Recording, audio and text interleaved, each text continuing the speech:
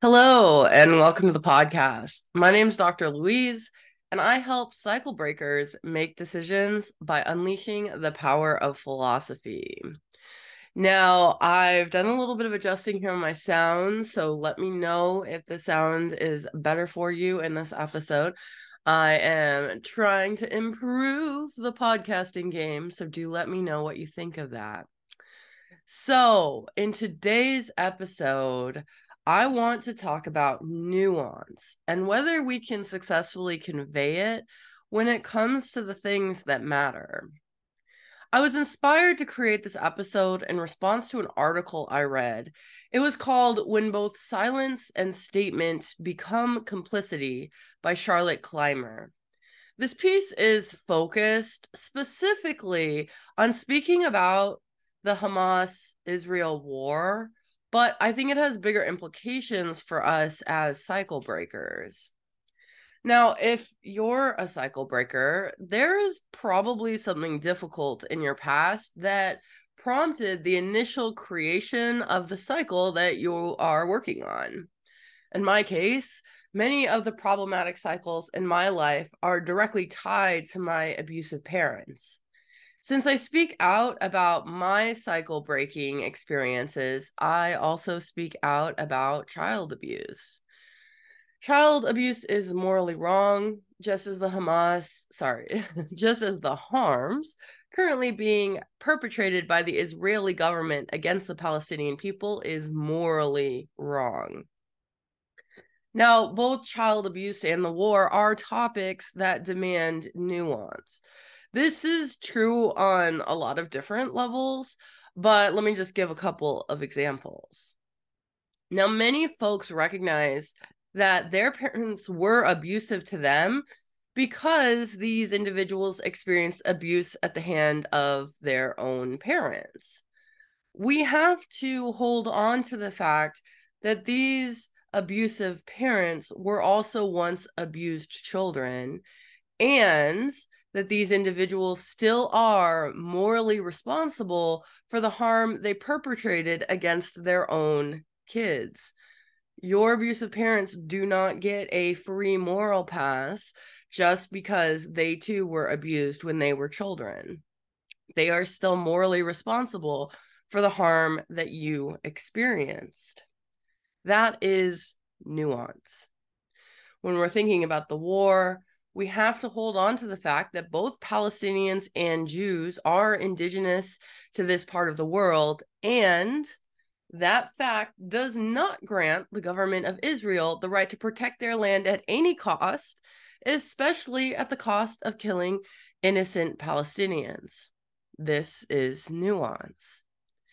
In her piece, Charlotte Clymer states, quote, "For the past 3 weeks, in the midst of murder of innocent civilians by the terrorist group Hamas, I have been astonished to witness a new wrinkle in our social fabric.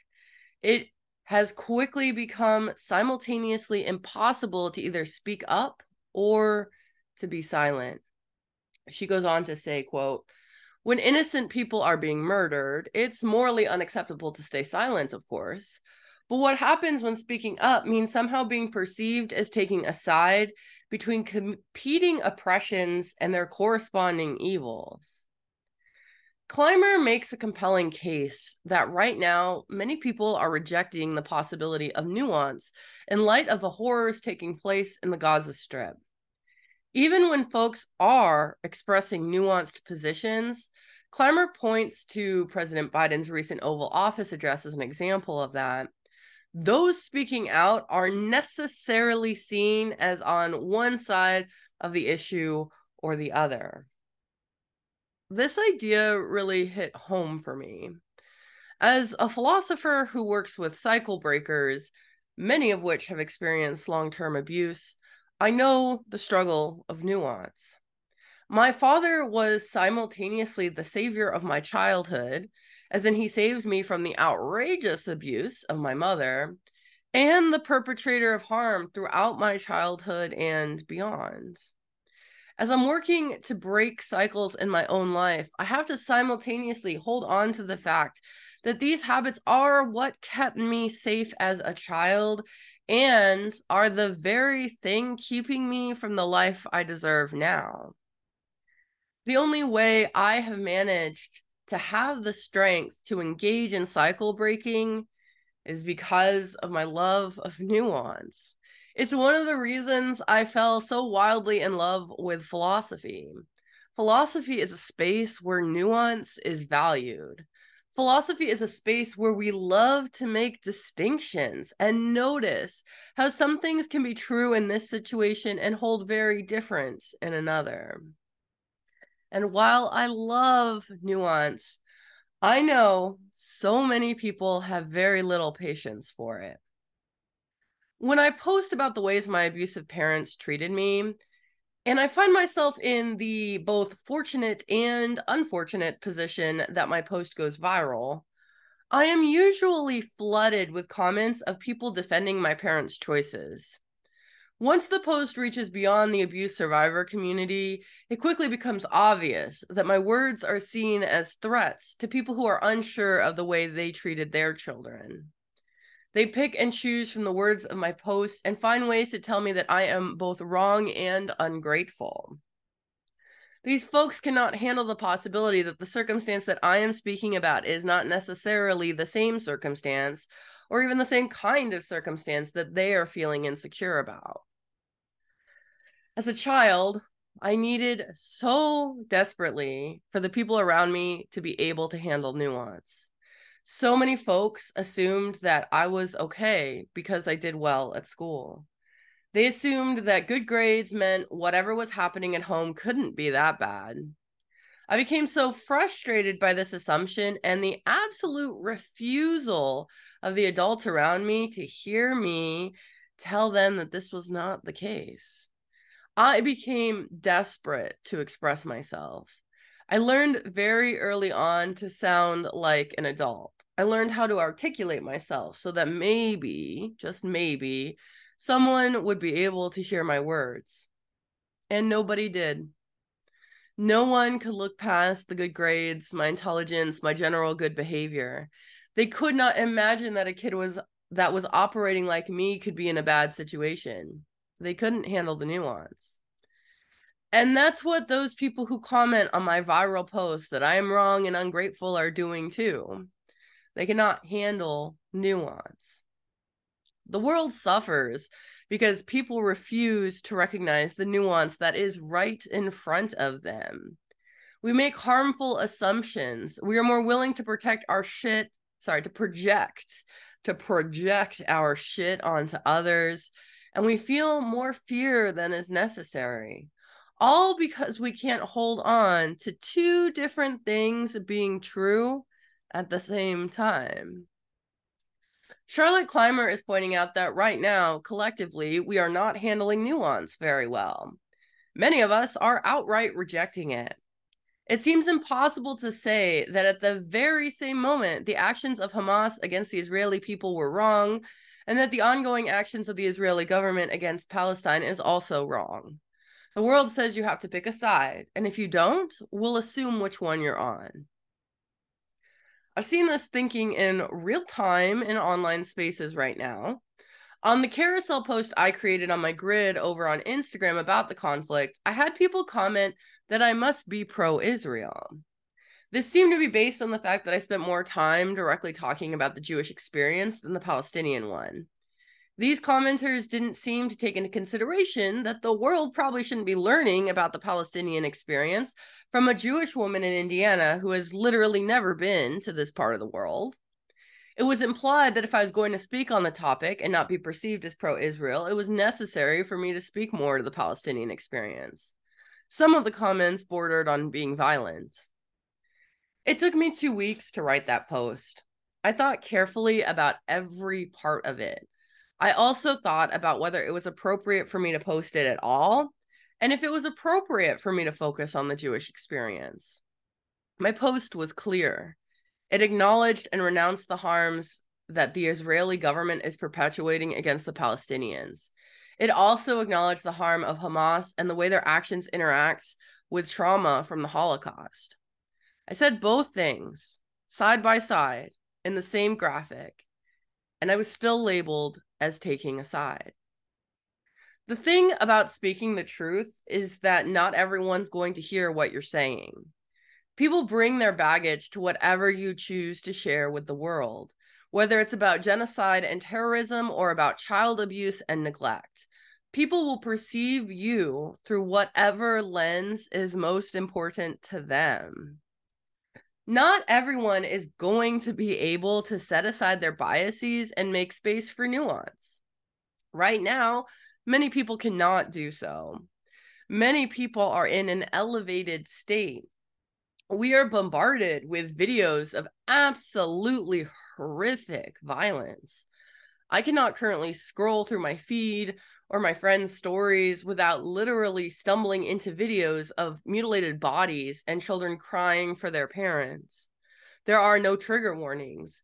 There are just people desperately trying to share so that the world has to confront the horrors that we are collectively allowing to take place. I do not look away, and my nervous system elevates. When we are in an elevated state, we are much quicker to move toward our fight and flight instincts. The people commenting that I must be pro-Israel were there to fight. I'm sure others read my words and fled because the thought that I was just another person encouraging the horrors taking place in Gaza was too much for them.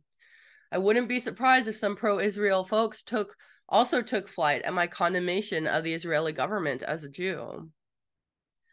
When we are in a fight or flight state, our thinking brain is not really with us. Our body is prioritizing survival. The things that help us survive are usually not connected to holding on to a lot of nuance. We need to decide, is it time to run from the tiger or should we hide in the bush? It wouldn't help us to hold on to the possibility that both strategies might keep us alive. We need to pick one and do so immediately. It's not surprising that nuance is being rejected right now. There is legitimate urgency to stop the bombing of Gaza. Every minute the Israeli government continues its operation is another minute that innocent Palestinians are either dying or at risk of dying. This is the environment where we need to decide right now how to survive the damn tiger attack. I don't hold it against anyone who commented labeling my position on that Instagram post. I don't blame people for being unable to handle nuance right now. It is a normal human thing to reject that in light of the environment that we are in. But what should we do about that? Charlotte Clymer suggests that we should not make a statement. She suggests that because one cannot say anything without taking a side, we should not speak. Interestingly, she says this while making a clear statement throughout her whole piece. All of the things she says are adding nuance to the situation, so I'm not quite sure what counts as a statement for her. Maybe what she means is we can't squish our ideas down into a simple, pithy statement. Maybe she is being critical of the fact that social media is not a space where we can use our language adequately, largely due to space and attention limitations. But I think that's BS. If you're someone who's capable of using language to express nuance in difficult situations, then you should use that skill to express nuance. Even at a moment where many people are not capable of processing nuance, saying it, putting it out there in the world matters. Are some people going to feel hurt? Yes. Anytime you speak the truth, that is a possibility. Doing the right thing is always risky. We cannot please everyone. We should still speak. I think the idea that it is just impossible to express nuance on social media is also BS. Social media is a space where you can express yourself in many different ways. What you say in those spaces is limited primarily by your skills of expression. Will people come and comment nasty stuff? Yes. Almost always when you are saying something of value. It is normal to have people come and dump their opinions when you are putting ideas out into the world on social media. It is also normal to delete comments and get rid of people who are unwilling to reasonably engage with you. Your content is not necessarily for everyone. You get to decide what boundaries you want to put on it. You can turn off comments. You can make posts only visible to close friends. You can write a long post via a carousel. You can make a video anywhere from 7 seconds to hours, depending on what you want. I think it is a BS excuse that people say you cannot express nuance on social media. I do it regularly as I talk about cycle breaking and my experience as a survivor of long-term abuse. And people misunderstand me. And that does not mean that I shouldn't say what needs to be said. In my work, I seek to raise awareness about the issues abuse survivors face and create community among like-minded folks. If my community can benefit from whatever I am saying, that it is worth saying, even if it gets incorrectly perceived by some. We should not just say things because they will be accurately perceived. Let me say it again. We should not just say things because they will be accurately perceived. Right now, we need to be challenging people by articulating nuanced positions. The complexity of the horrors of the world right now demand it. We need to be saying these things if we have the skill and privilege to do so without significant risk. Let's not hide behind the possibility that someone is going to say we are of a position that we are not subscribed to. Let them be wrong. The people who need to see the nuance, the people who are capable of holding on to the nuance, will be grateful that you have put it out into the world. Don't choose what truths you speak based on what the people who are incapable of processing your words are going to say about you. Choose to speak your truth because there will be people who need to hear it, and they will be grateful that you chose to act. Now, I do want to add a little nuance to this point, because if I didn't, who even would I be? I do not think that everyone needs to make a nuanced statement about the war in Gaza right now. I think that everyone should be prioritizing understanding this conflict and taking action however they feel is best for them. If you are someone who is skilled with language and you want to write a nuanced statement, wonderful. If you're someone who is ready to march for your beliefs, then get out there and march. If you're someone who's not ready to take visible action, then do whatever your heart calls to help stop this violence. It doesn't need to be on social media. It doesn't need to run the risk of hateful comments. It doesn't need to look a certain way, but you do need to do something. The world needs your energy to help us all come out of this. I never expect that abuse survivors share about their experiences.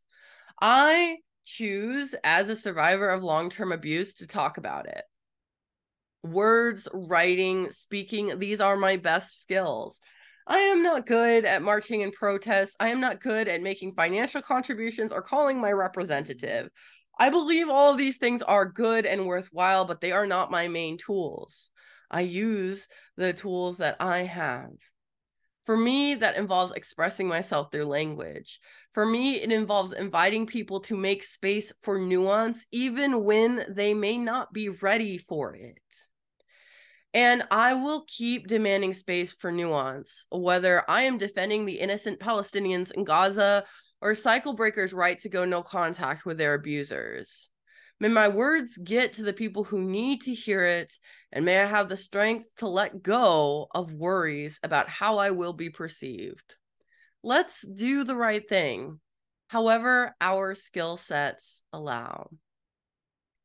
Thank you so much for listening to this episode. I hope you found it insightful, and I will catch you all in the next one. Bye-bye.